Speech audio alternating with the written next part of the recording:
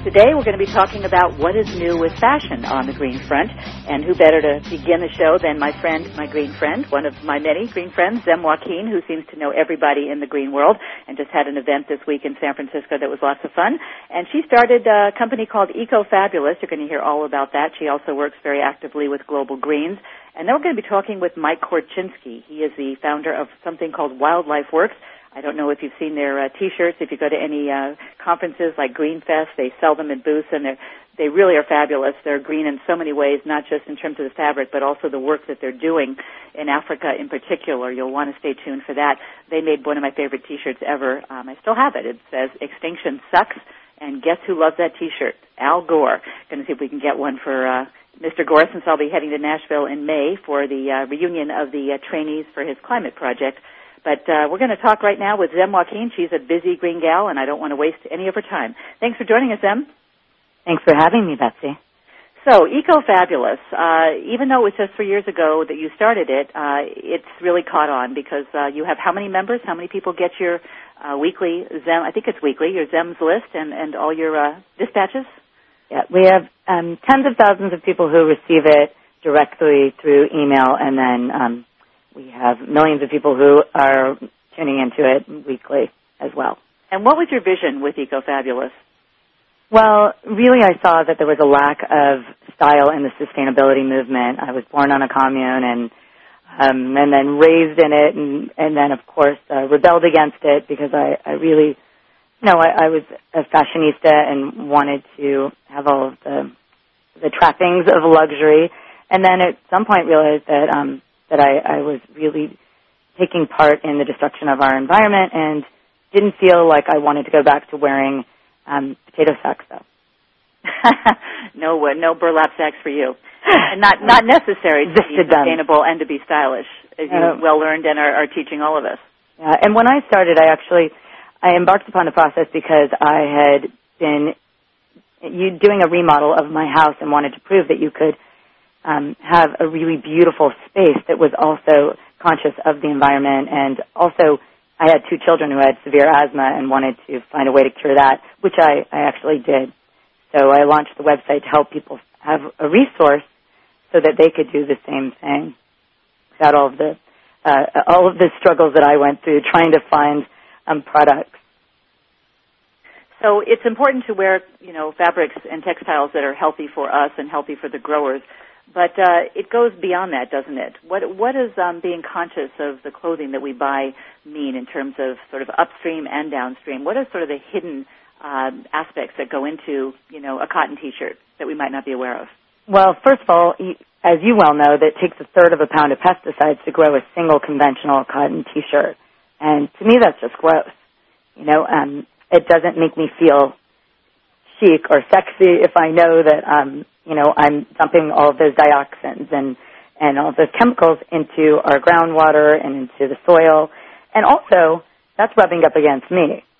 And, so on so many levels, I really, I find that distasteful. But beyond that, there's also the bleach, as you know, which then, also contributes to the dioxin levels. But, even colored T-shirts are bleached so that they're crisp white before they're then dyed, and then the dyes are usually quite toxic as well and have heavy metals, and those get dumped into the water and add to the mercury levels and lead levels. So, the whole process is pretty nasty, and it seems like this innocent cotton T-shirt. But the beautiful thing is that there are so many alternatives now. I mean, Wildlife Works, which I know that Mike's going to be on, but he's been a leader in this, and there are companies like Eden and there are so many companies now that there's like Yoga Tribe, which I love, and those are yoga shirts that are non-toxic and are organic cotton.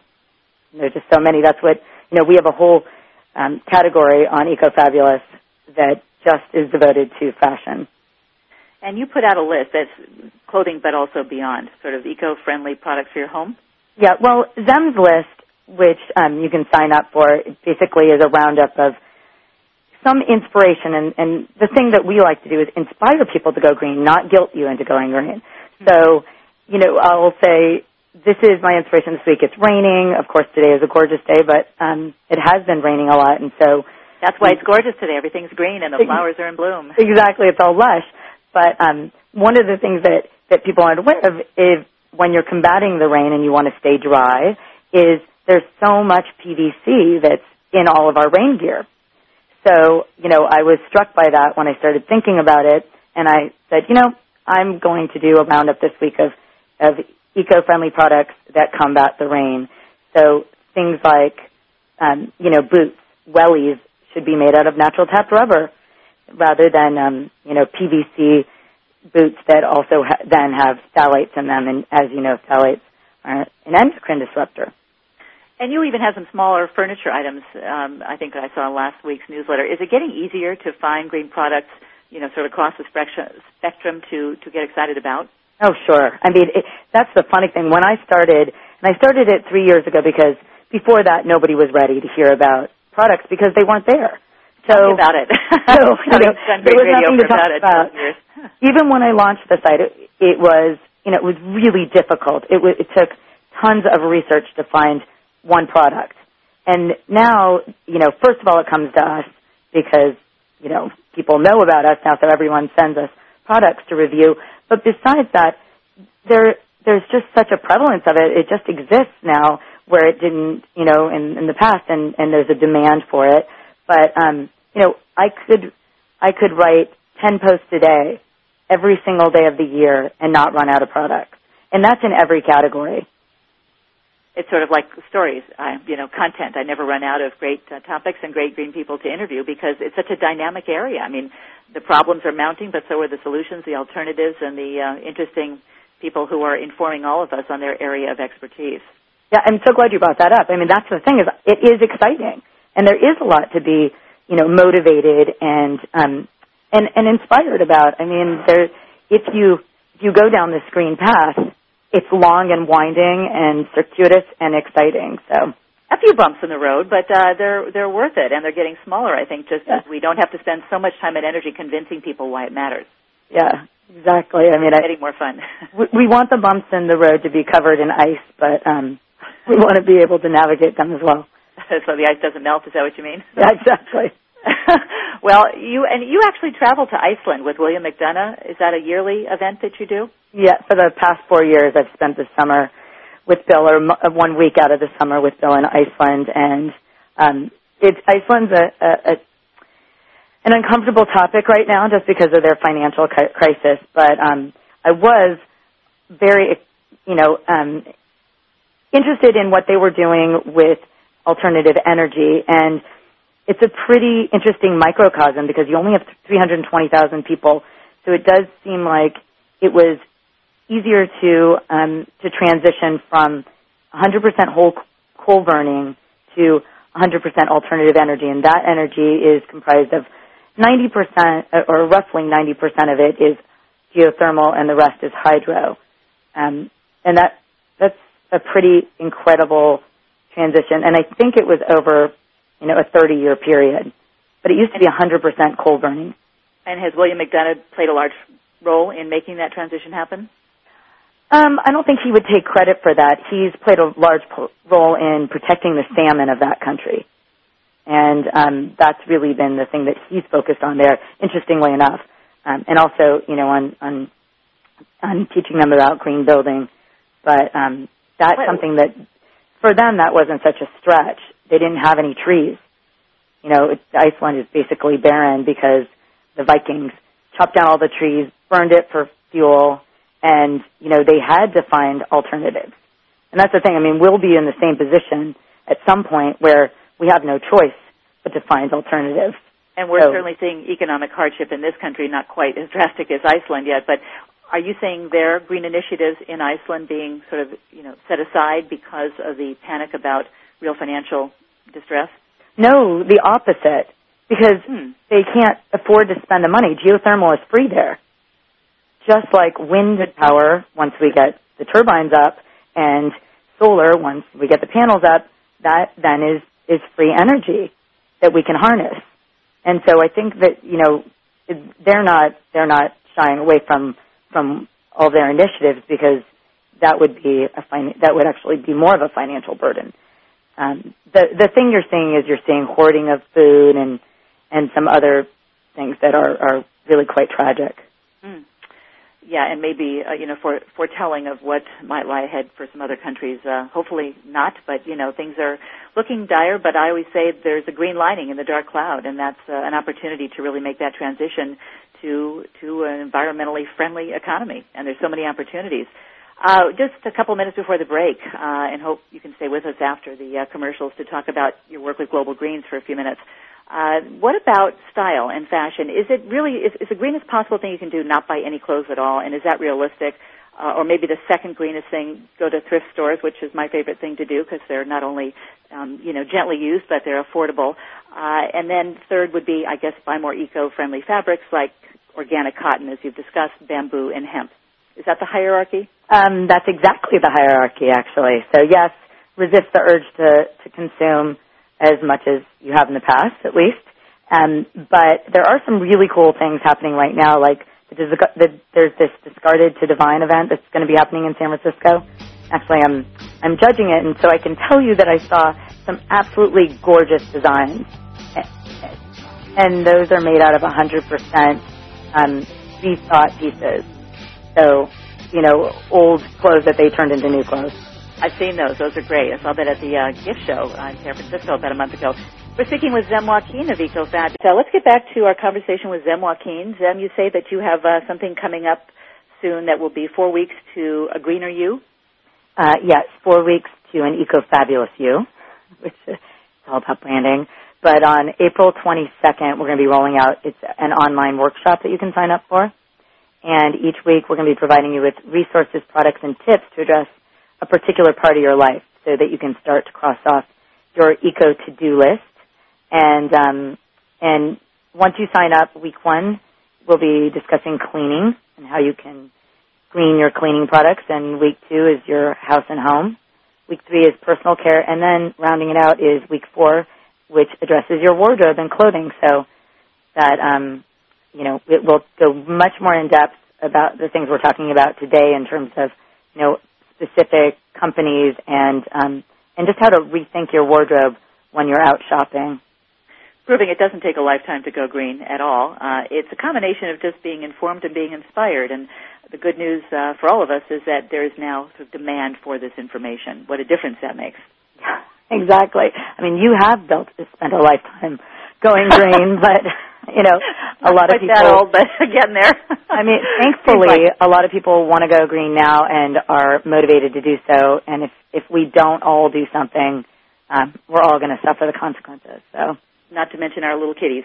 Yeah, you have a couple, as you mentioned. One, both of them, I guess, had asthma, and that was part of your inspiration. Mm-hmm. So, what is your inspiration to work with Global Green? You're very active with them. You're going to be getting an award in May for your work. You have a very glamorous event around the holidays every December here in San Francisco.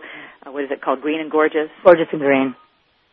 And how did you get involved with that group? And give us some of the highlights of what they're working on. I know they've been active in the rebuilding of New Orleans.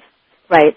So I originally got involved because I'm a big fan of Mikhail Gorbachev, and Gorbachev really understands systems thinking, and that everything is connected to everything else. And so because of that, I decided that I wanted to get more involved, and they asked me to join the board about 5 years ago. And so I did, and had been very active and continue to do so. And this will be our 5th year of the Gorgeous and Green event in San Francisco, which I actually started with Leonardo DiCaprio, seeing that San Francisco just was totally unaware of the amazing work Global Green was doing. So we wanted to kind of highlight it here. And then luckily I had Nadine Weil join me, and she's been co-chairing the event ever since. And it's just beautiful. We do an amazing fashion show where we highlight all these incredible designers who are rethinking fashion and are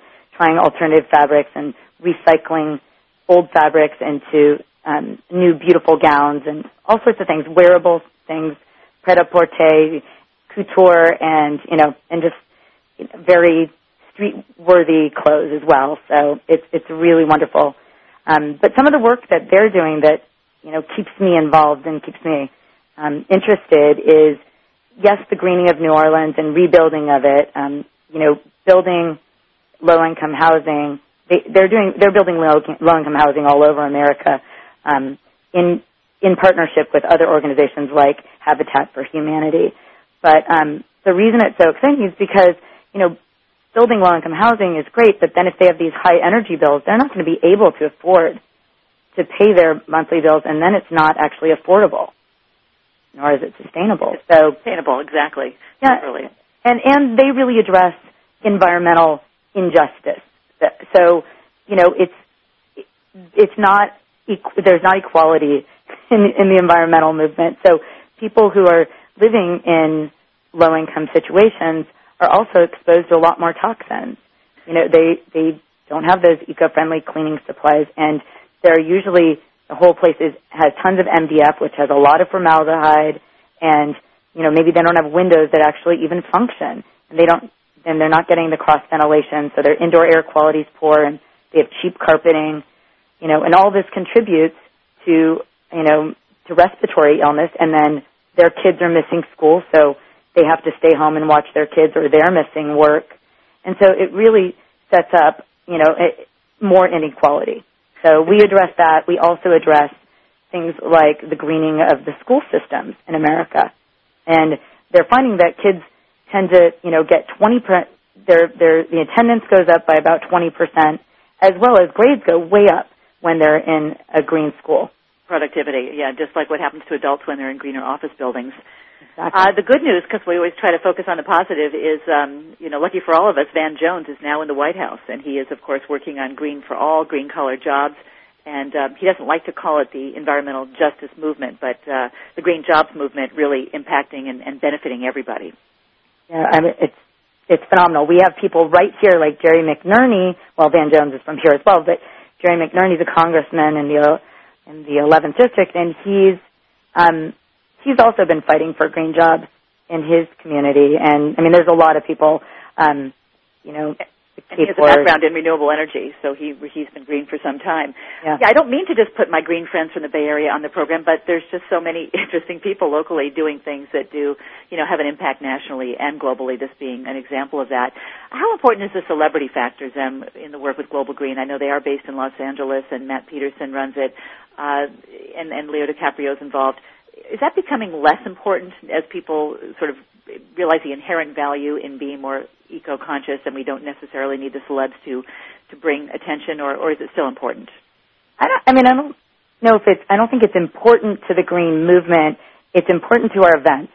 People who may not otherwise come to an event, that may motivate them because they want to be in the same room as a celebrity, as some huge celebrity. And so they may come for that, but they're going to stay for the great organic food, and then they're going to go home with a whole new education about the green movement and hopefully feel inspired to do something in their own lives, and also to share that information with other people, which is really the whole point. I had a father and a brother who drove huge SUVs, and they both now drive hybrids, and so does everyone in my family drives a hybrid. And that we just got a smart car, so our Prius is our big car now in my family. That's great. Well, you're lucky there was a long wait list for those. I know, and their demand is still there, but of course everything is slowing down because of the economy, but there is still demand for those cars. And by the way, they get 35 to 41 miles per gallon, almost as good as the Prius, but they sure are cute and fun to drive. It would look good on you, Zem. Yeah, we have two Priuses. We're a dual Prius family, so. Yeah, well, we wanted to do something. We didn't want to, it seemed sort of redundant, so we thought we'd try something different, and it was not too hard to find something more or as ecologically friendly as the Prius. But that brings me back to our earlier conversation that there are new products constantly that flooding the market actually now, and by next year you're going to see so many different models of cars that are more fuel efficient and have lower emissions, and all different forms. There's hydrogen, and there's there are electric cars, and there are biofuels. Yeah, we're having Josh Tickle from the new film Fuel fame. At 5 Times Fast next week. So we're going to be doing what's new on the green front with vehicles. So thanks for that plug. And we just have a couple minutes left, if that, Zem. So when will we see, much more organic cotton and bamboo clothing, in mainstream stores? It seems like you really still have to hunt, and it's just like the boutiques where you can find it. Other than that's online. not true because the number one purchaser of organic cotton in the world is Walmart. So, it definitely is out there. It's at Walmart, it's at Target, it's at Sam's Club. But you do have to hunt. That part is absolutely true.